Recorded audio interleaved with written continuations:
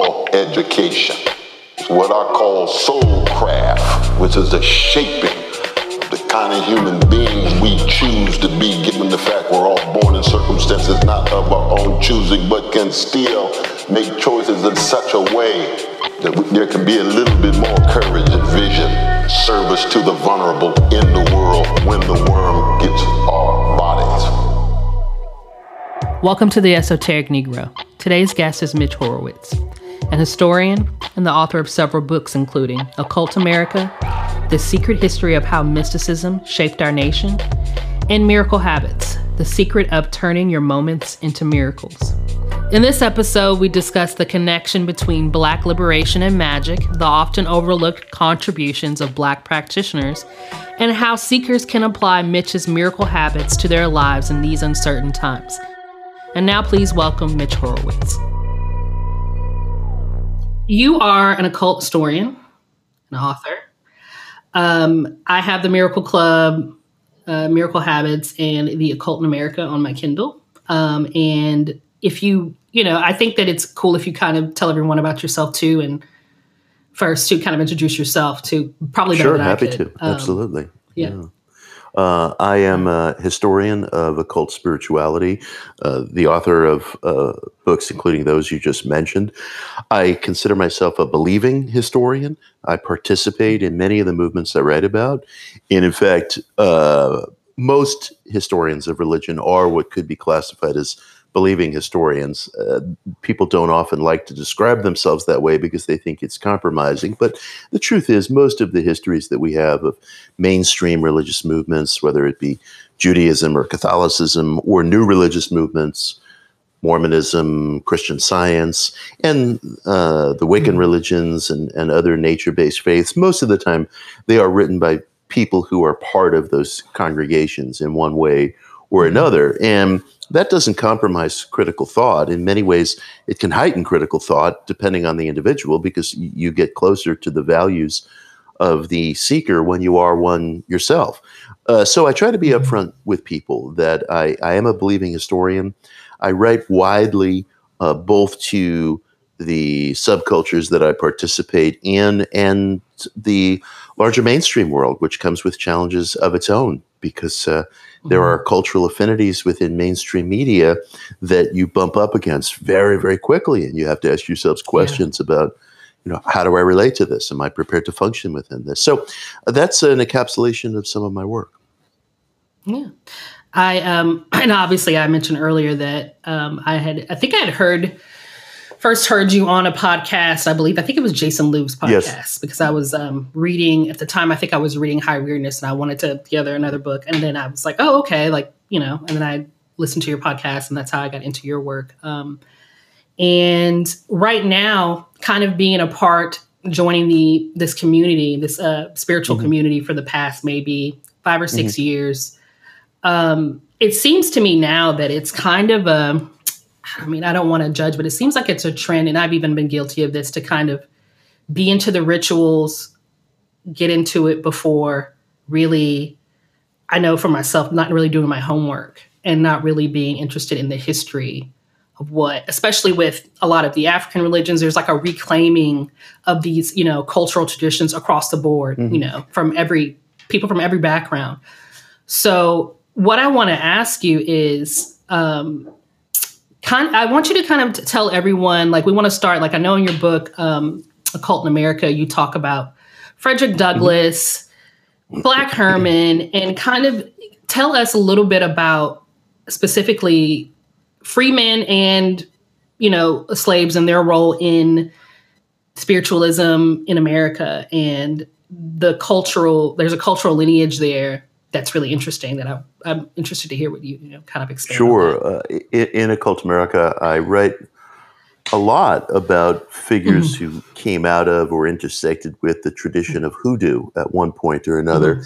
And as you were asking your question, I found myself trying to formulate what was it that drew me as a historian and as a seeker in the direction of hoodoo and made me feel impassioned to document that movement, at least in part, in the book. And I think it must have been this.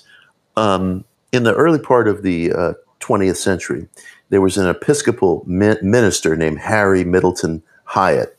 And Harry Middleton Hyatt produced this just epic, almost hard to believe 5-volume field study of hoodoo practice in the United States. And he was not an occultist, at least not in how he identified himself. He wore a priest's collar. He went across the United States, including major parts of the American South, with nothing other than an old-fashioned tape recorder, speaking to different practitioners of hoodoo, and he assembled this just monumental, multi-volume field study of hoodoo practice as it existed in the nation at that time. And he said he was often asked why, what drove him to undertake that effort. And he just said the simplest thing: I just wanted to know what was out there. I just wanted to know what was out there. And for some reason, that statement just ignited me, and this man became a bit of a hero to me. And so I started to study hoodoo myself. And I think one of the most extraordinary experiences I had when I was writing Occult America, and it still reverberates through my life today, is that at some point or another, I came upon the story of Frederick Douglass and the magic root, in which he described a man who he considered to be who he described as a kind of wise religious counselor, or an old African medicine man who had preserved some of the old ways, giving young Frederick, who at the time was about 15 years old and in grave danger for his life, this magic root, which he kept in his pocket on his right-hand side. And as I was reading this encounter, it dawned on me, apropos of the study I had been doing of hoodoo, that this had to have been jalap root, this spherical root that drives into a hard nub that's native to the American South, that within hoodoo tradition is very often called John the Conqueror root, or High John. Mm-hmm. And I read all 3 of Frederick's memoirs, where he recounts this episode largely in the same terms, sometimes adding a detail, sometimes subtracting a detail, but largely the same. And I fell to my knees, and I thought to myself, this is an episode from the history of hoodoo that has been completely neglected in our history because, or at least our written history, because mainstream historians don't recognize it. They're not interested in it. It's not part of their background. They find it boring, whatever it is. And I came across these kinds of things again and again and again, such as the connection between Mahatma Gandhi and the occult movement of Theosophy when he was a young man. And I began to realize, there really is this so-called secret history in America, and it's not a secret history that comes out of conspiracy theories or paranoia or, what are the Illuminati doing tonight? None of that stuff. Yeah. It comes out of this unbelievable family tree of neglected history. And I tell you, when I read that chapter in all 3 of Frederick Douglass's memoirs, and I could understand it in light of hoodoo. Thank you, Harry Middleton Hyatt. Thank you to the practitioners. Thank you to all the people who gave their lives and dedicated themselves so that this history could come down to us today. It turned my head around. It totally turned my head around. So that was a signature moment for me.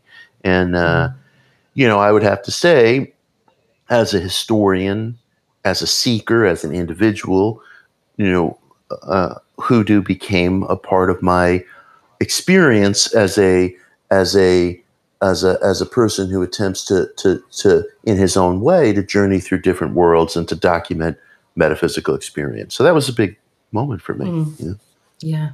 I've noticed too with a lot of these, and when you mention when you in your writing, that it seems, and not just in this particular chapter, but it seems like there's a link between, not to get off topic, a link between magic and liberation and empowerment. Absolutely. Which is kind of like, okay, now that the breadcrumbs that I've been reading over the past, couple of months, it's like, okay, this is leading to somebody making like a point. Absolutely. That is it's absolutely true. And it's not just a general statement. It's true in a very concrete ways. One of the things that I also realized, and this came to me when I was working on my second book, which is called One Simple Idea, which is a history of the positive mind movement and the impact that movement has had on modern life, which we might today call power of positive thinking or law of attraction secret, but it is so deep in the groundwater of this country. It's had a huge impact. So apropos of your point that there's a connection between political liberation and magical practice, I realized when I was researching that book that the occult healer Franz Anton Mesmer shows up in Paris just before the French Revolution, in the late 1770s, and Mesmer claims that all of life is animated by this invisible etheric fluid, which he calls animal magnetism. And he maintains that he can place individuals into a kind of trance state, or what we would call a hypnotic trance, and manipulate their animal magnetism and cure them of physical maladies, emotional disorders, what have you. And King Louis XVI is immediately suspicious of Mesmer. He does not like this. And I start to come to realize Mesmerism was considered not just an occult practice, but a practice or a method that was possessed of political implications. And I'm asking myself, why? And historians are sort of saying, well, everything in France pre-revolution had political implications, which is an interesting observation, because I would say everything in America today has political implications. Name one thing that doesn't have political implications at this moment, And I'm realizing that the political implications are this. You could argue back and forth all you want. Is animal magnetism real? Does any of this stuff work? Et cetera, et cetera. But if Mesmer is coming along and claiming that every individual is animated by this invisible etheric fluid, and every individual, whether a plantation owner in the West Indies or a slave on that plantation in the West Indies, can be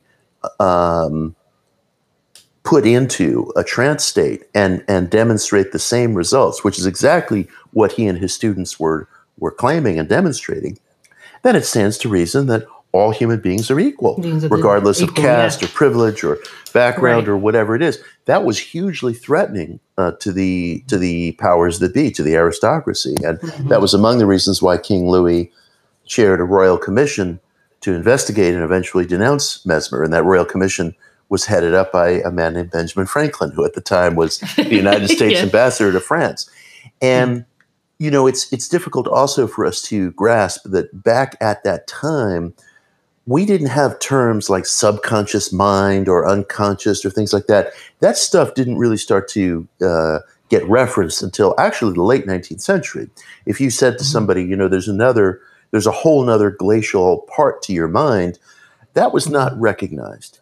And so it was Mesmer's students, his best students, who said, maybe the master was wrong about this invisible fluid, but there's something he was getting at. And they began to grapple towards the earliest understandings of the subconscious mind. But what Mesmer was doing had political implications, because it suggested that all human beings are essentially the same being. There's a basic essential human wholeness that can't be divided up in any ultimate way by rank or privilege or whatever you have.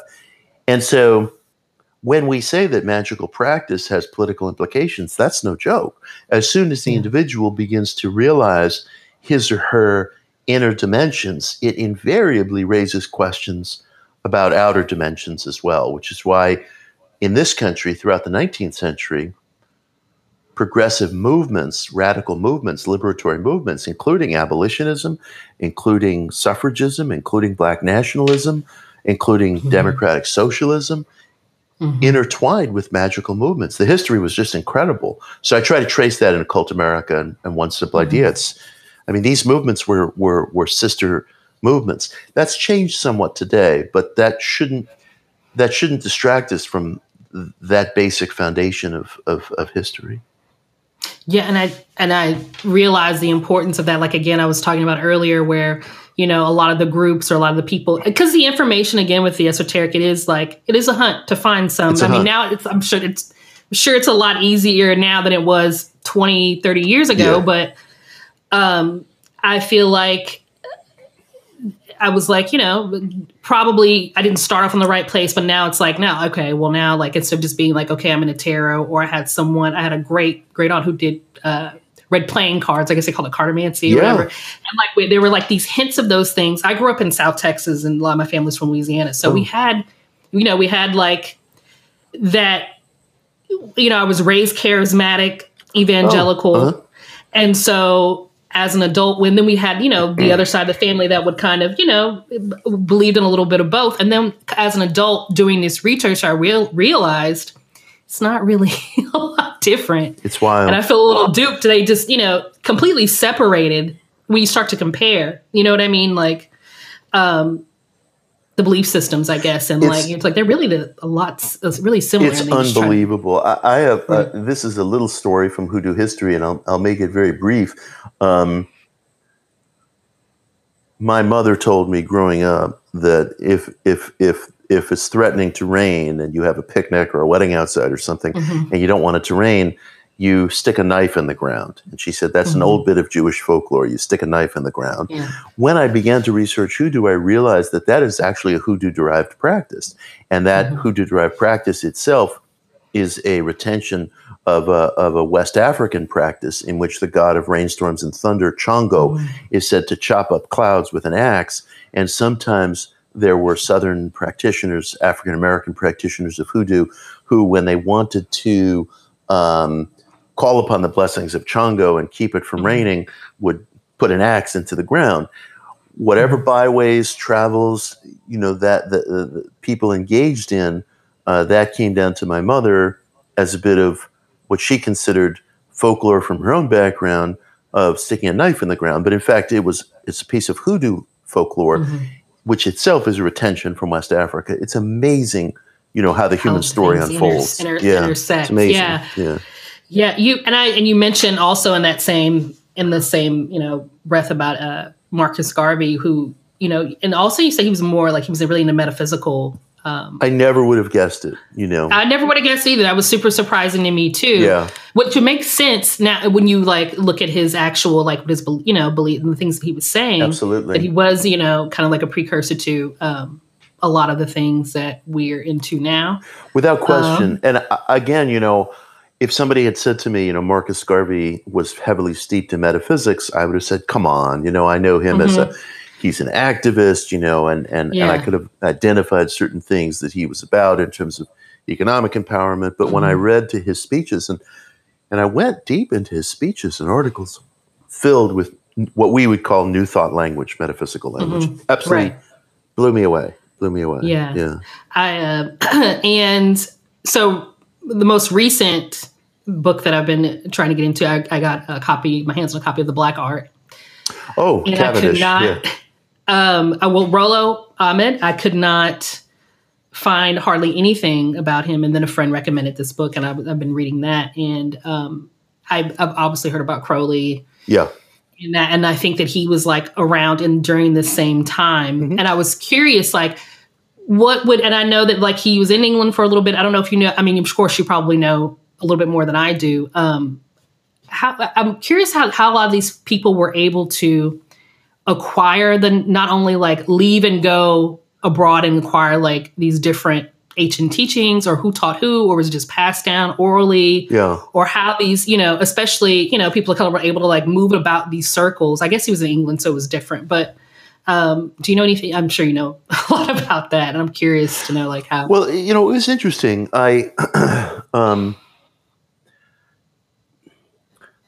Going back, all these generations, people were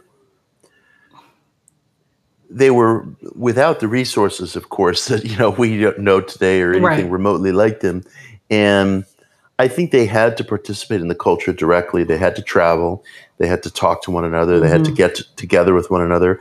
Maybe someone like Benjamin Rucker, Professor Black Herman, would be blowing through town, and oh my God, he's in Cleveland. I've got to go to, his boarding house, and I got to see him, and I got to talk to him, and I'll buy one of his books. And, there was such an exchange. And interestingly enough, there was some degree of mail order commerce and literature, some of it of mixed quality, but some of it not so bad, and then you had guys like the famous catalog occult merchant H.W. DeLawrence, who, he would pirate books, clip and paste them, put his own titles on them, put his own byline on them. Yeah. And yet, sometimes, despite all the weird subterfuge and byways, real information or real folkways would get imparted, to people, and people would travel. And you mentioned Crowley. Crowley attempted his own translation of the Tao Te Ching here in the United States. I think it was around, maybe it was just around the First World War. He came to the United States to avoid service in the army. And, people look at it today and they're like, wow, that's a really poor translation. And I say, well, first of all, don't be so sure, because there's a certain inventiveness and a certain brilliance that can come when you have very little resources on which to draw. Right. I always point out to people, the very first English translation of the Tao Te Ching, even in partial form, was unavailable until 1838. Back in the 1840s, there was probably only about 5 English language copies of the Bhagavad Gita here in the United States. One was in the private library of Ralph Waldo Emerson, one was in the library at Harvard, and 3 were in private hands. I mean, this literature was so rare, so people were really forced onto their own resources. And what they did with those resources was just incredible. I think sometimes today, I certainly ask myself the question, where are all the great teachers?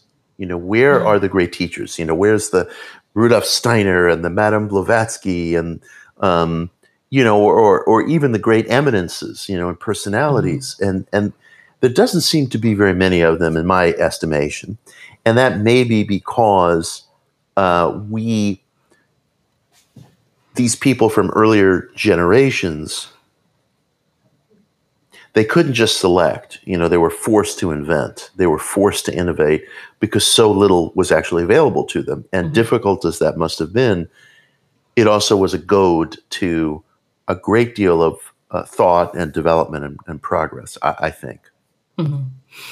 And so now that we've, kind of talked a little bit about that, what I'm also curious about is, so what happened? It seemed like there was a time where this was like very open, people were exchanging information. And again, like you mentioned earlier, where the gentleman wrote the volumes and he was a Presbyterian minister, but also talking about these, what we would consider now as, I guess, taboo to mix the two. Yeah. So historically, like, what happened and why was there a split? Like in, I guess, the 19th century, I guess that's when it started. And my favorite pastime, I'm not gonna lie to you, is blaming everything on the charismatic movement. But if that's not what happened, well, if I can, I just want you to correct me from. I understand. Believe me. I mean, the charismatic movement is so interesting because the embrace of signs and wonders responds to a need that the individual experiences. And it's funny. I remember there was a hoodoo dealer up in East Harlem who's now deceased, and I was friends with him, and we would get together and we would talk. And he said to me, "This is interesting. This may feed into your thesis of blaming everything on the charismatic movement." His shop was on East 116th Street, and a lot of hoodoo stores going back. This must go back about 15 years, 20 years. I mean, there were massive hoodoo emporiums in Harlem. I mean, there were stores even the size of small grocery stores. It was just amazing. And they began disappearing.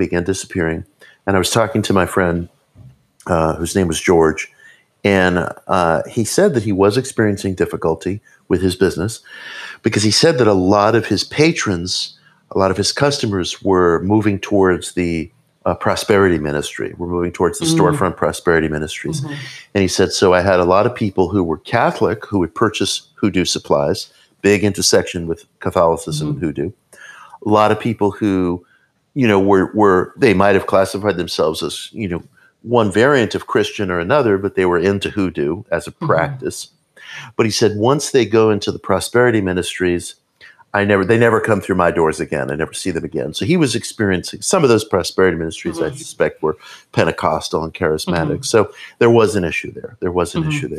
And I would say also, here in the United States, I mean, it's funny because there is a dividing line. Like the prosperity gospel, or that term didn't really exist back in the day, but what we might call the prosperity gospel was meaningful to Marcus Garvey, whose chief interest was in Black liberation. It was meaningful to Wallace D. Wattles, who wrote The Science of Getting Rich, whose chief interest was in democratic socialism.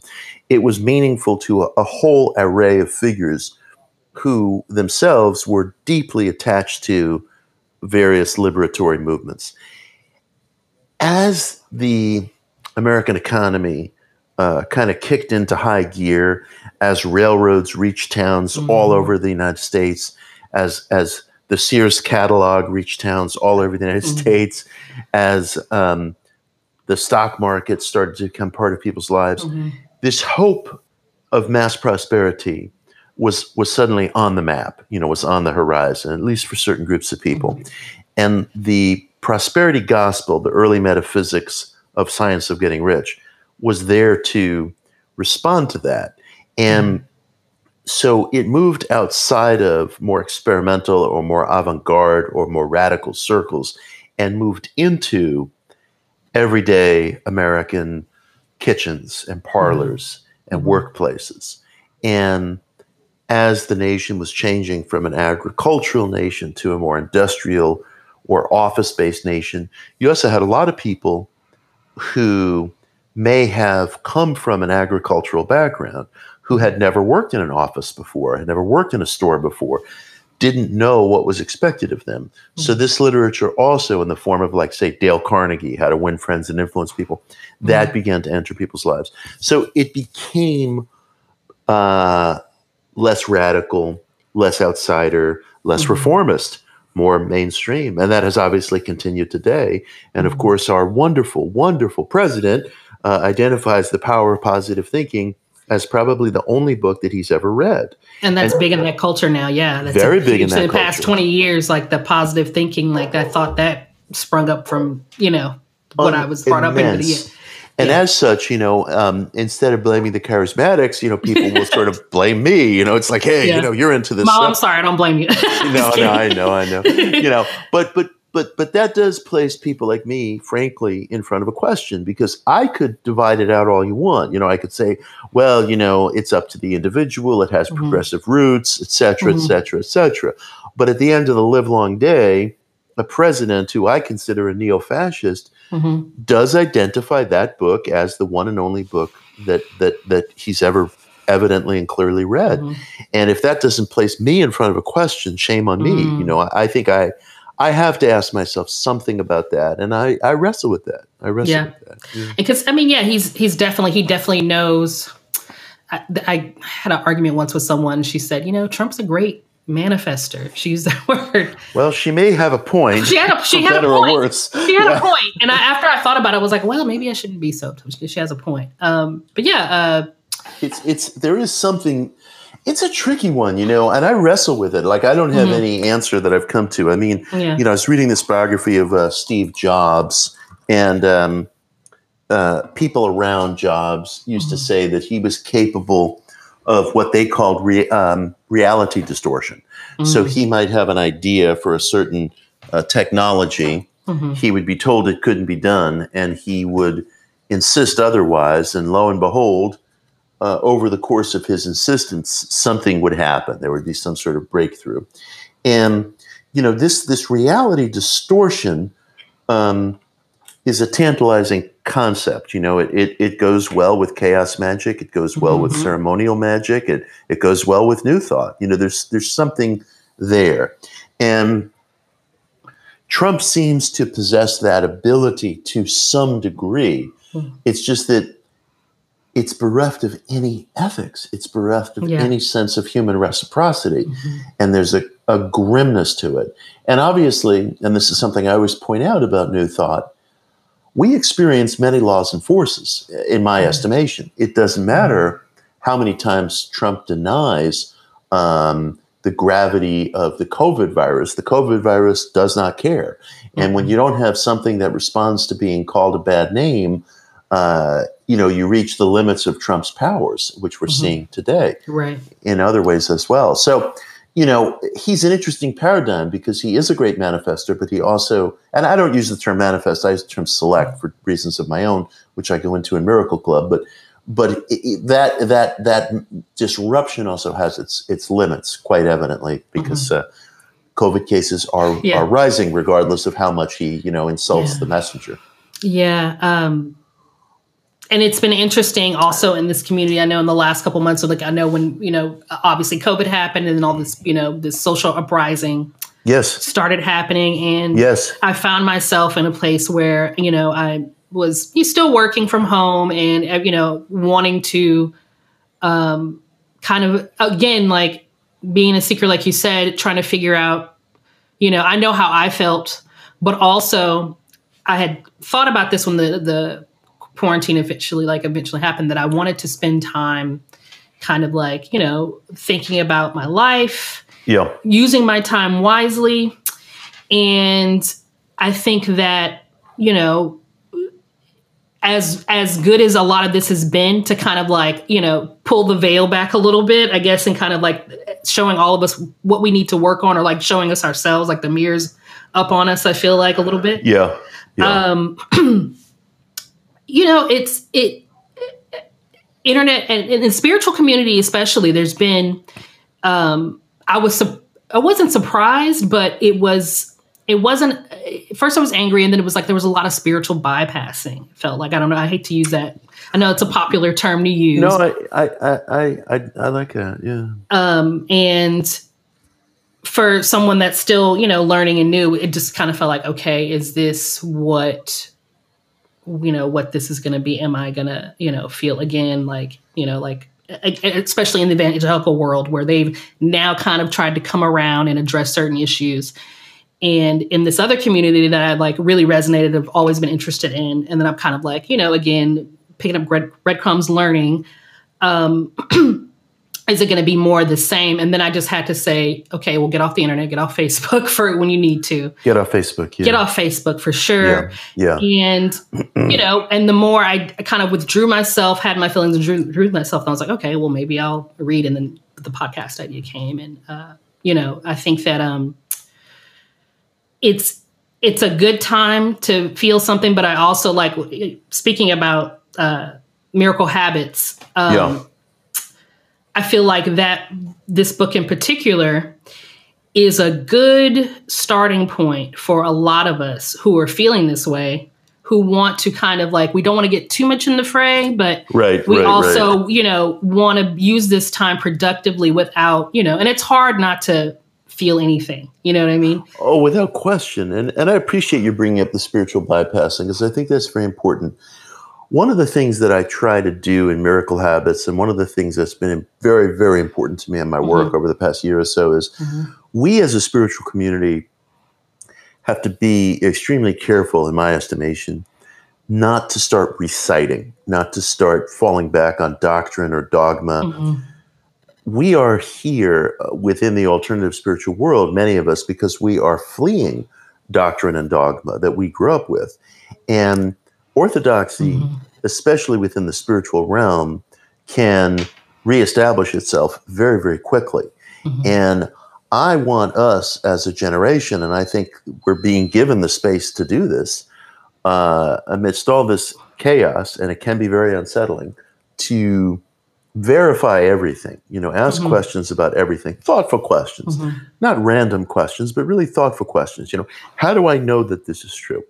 How do I know what's being handed down to me from translations of Eastern literature, which the person who's who's reciting or commenting on can't even read in its original language is functional, is right, is true, is adaptable, is helpful for me today. I remember I had this experience many years ago. I was in a group meeting of a spiritual group, and we were having an exchange, and a senior member of the group, he misunderstood a question that I was asking, and his response was, there's no shortcut, there's no shortcut. And I thought to myself, okay, well, wait a minute. He misheard my question, but let's leave that aside. How do I know there's no shortcut? I presume that's true because it seems true. We have to go through rigor in life, but I don't know that's true as a matter of fact until I verified in my own experience that there's no shortcut to some kind of progress. And that was a signature moment for me because it caused me to ask a lot of questions. How do I know, for example, that what we call a non-attachment is a necessarily a valid, good, helpful, even attainable goal for the seeker? How do I know, in fact, that, the other day I was being interviewed by a newspaper in India, and they said, and the reporter said to me, what is it that brings people peace of mind? And I said, well, I don't mean this to be provocative, and I don't mean this to push anybody's buttons, but I would say a sense of personal victory is what brings people peace of mind. And I realize I say that knowing how everything within our contemporary spiritual culture wants to argue with that, wants to push back at that. Like, what do you mean victory? What do you mean power? What about service? What about non-identification? What about giving back? And I would say, well, take a pause. Victory or power doesn't mean that I don't have ethics. It doesn't mean I don't feel a sense of reciprocity. It doesn't mean I don't feel connected to a human whole.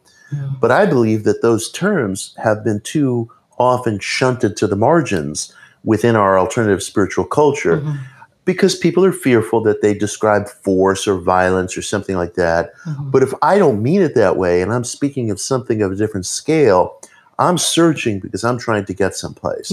And I assume that my life is not exceptional. So if I get someplace, it might be useful for my neighbor, And frankly, we mentioned Facebook.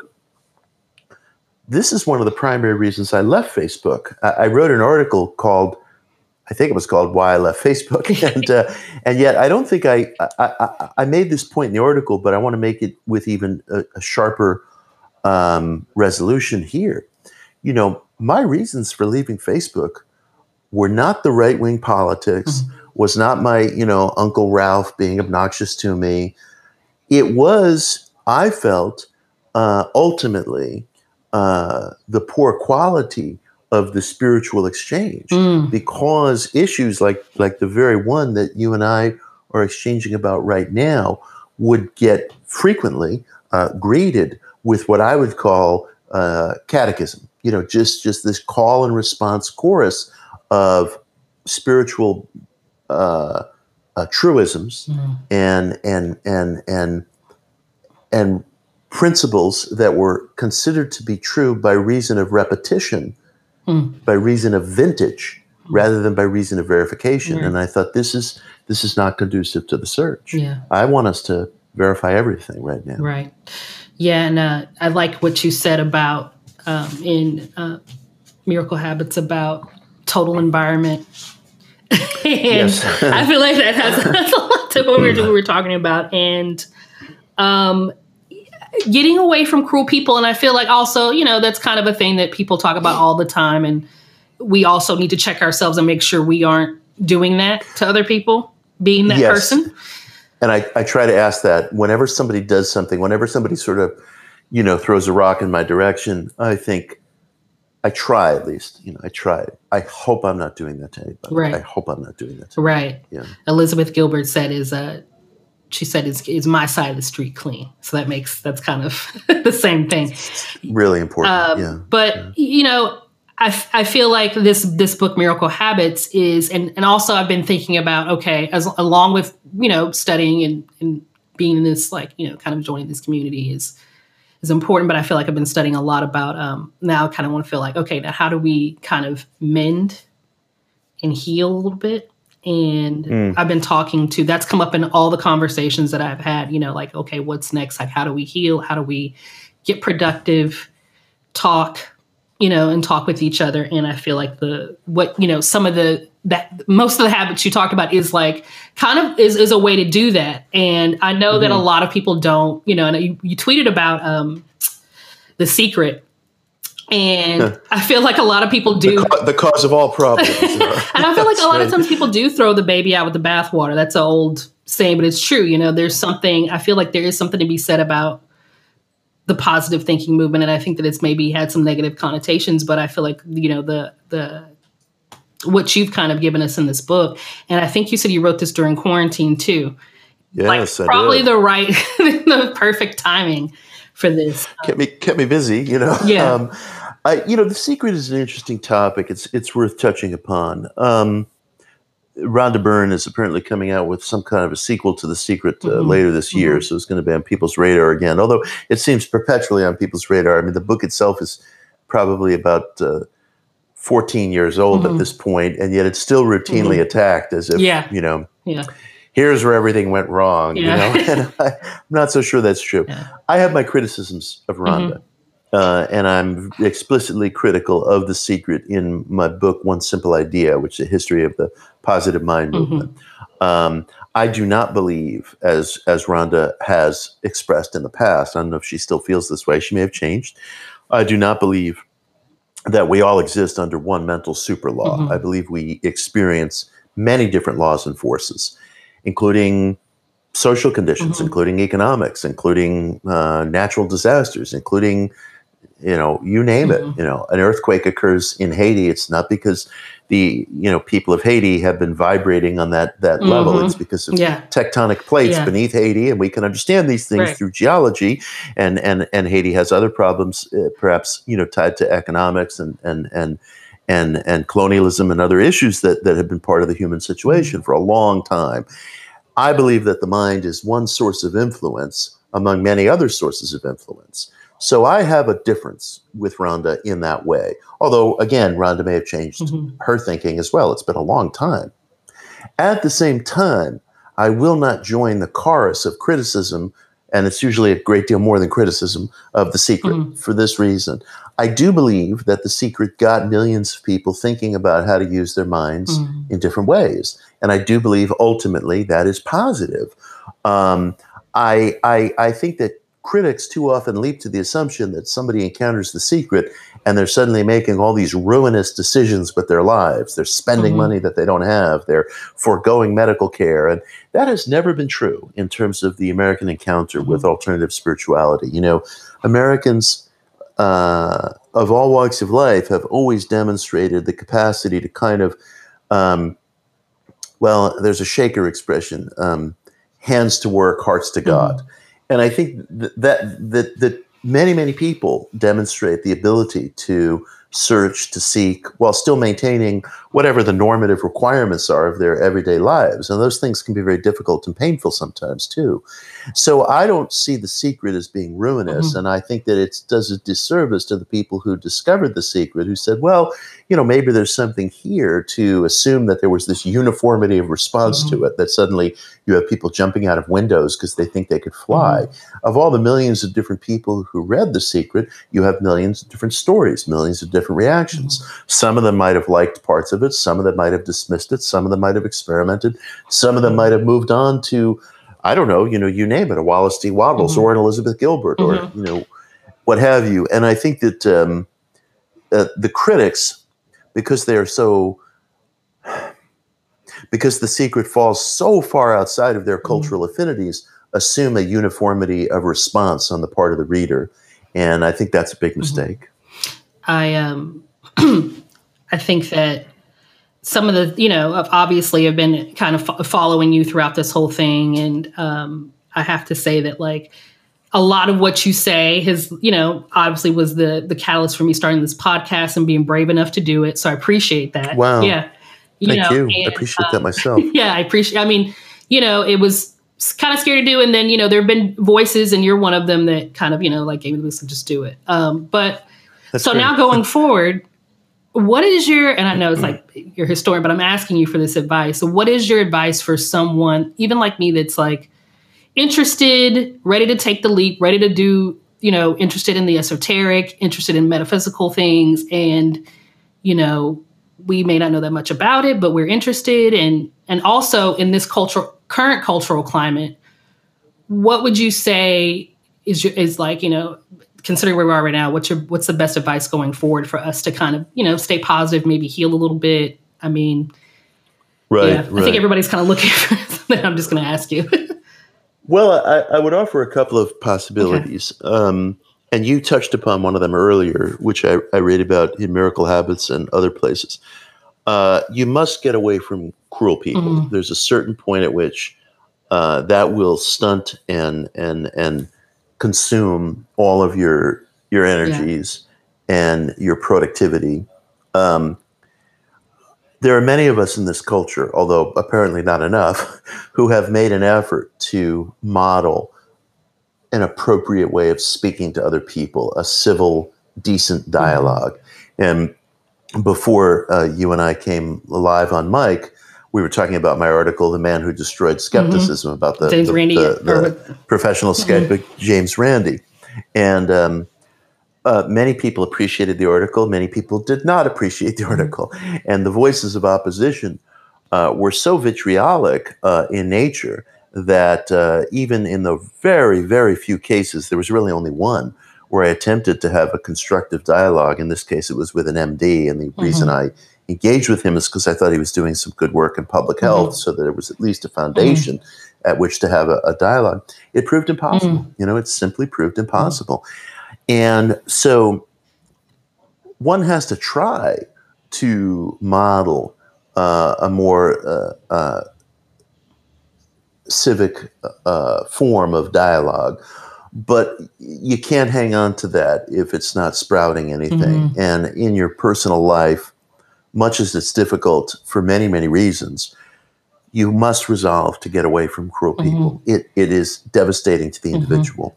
And one of the tactics of cruelty is plausible denial. Cruel people will gaslight you. Cruel people will tell you you're being overly sensitive, which is a favorite trope of the cruel.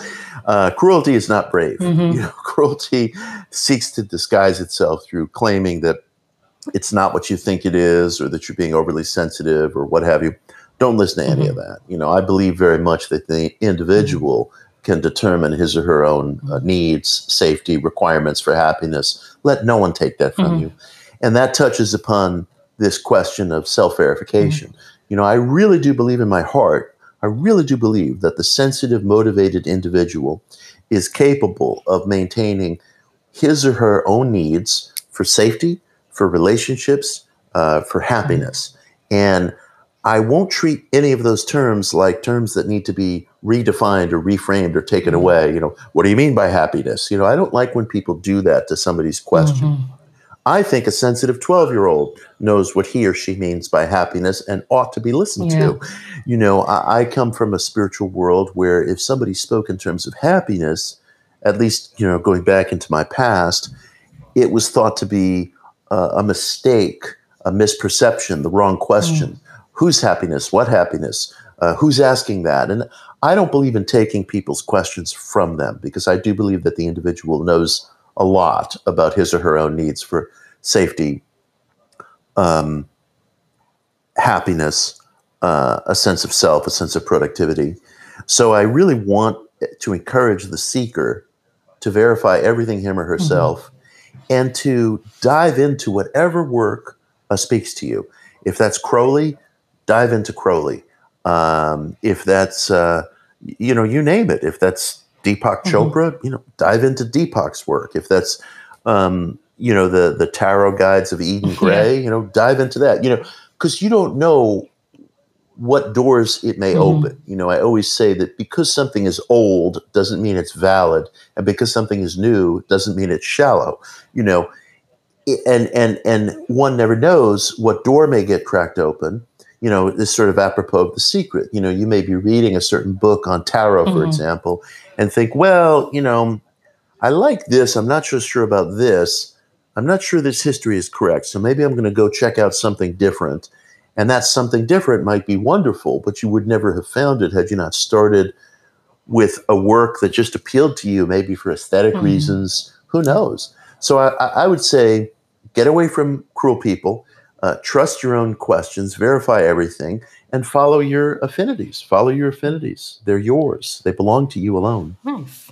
Well, thank you so much. I mean, thank you for the one-on-one. I thought it was going to be more technical, but I just appreciate, this conversation. It definitely gave me a boost, and I hope it does give everyone a kind of put them in the right and me. Thank you. Believe me, these exchanges are very meaningful to me. The podcast that I usually agree to do nowadays are usually podcasts with other seekers because it's a real exchange. As opposed to somebody saying, tell us about vampires. Are they real? It's like, we can talk about that, but I much prefer the exchange, and this has really been fortifying. So thank you. Awesome. Okay.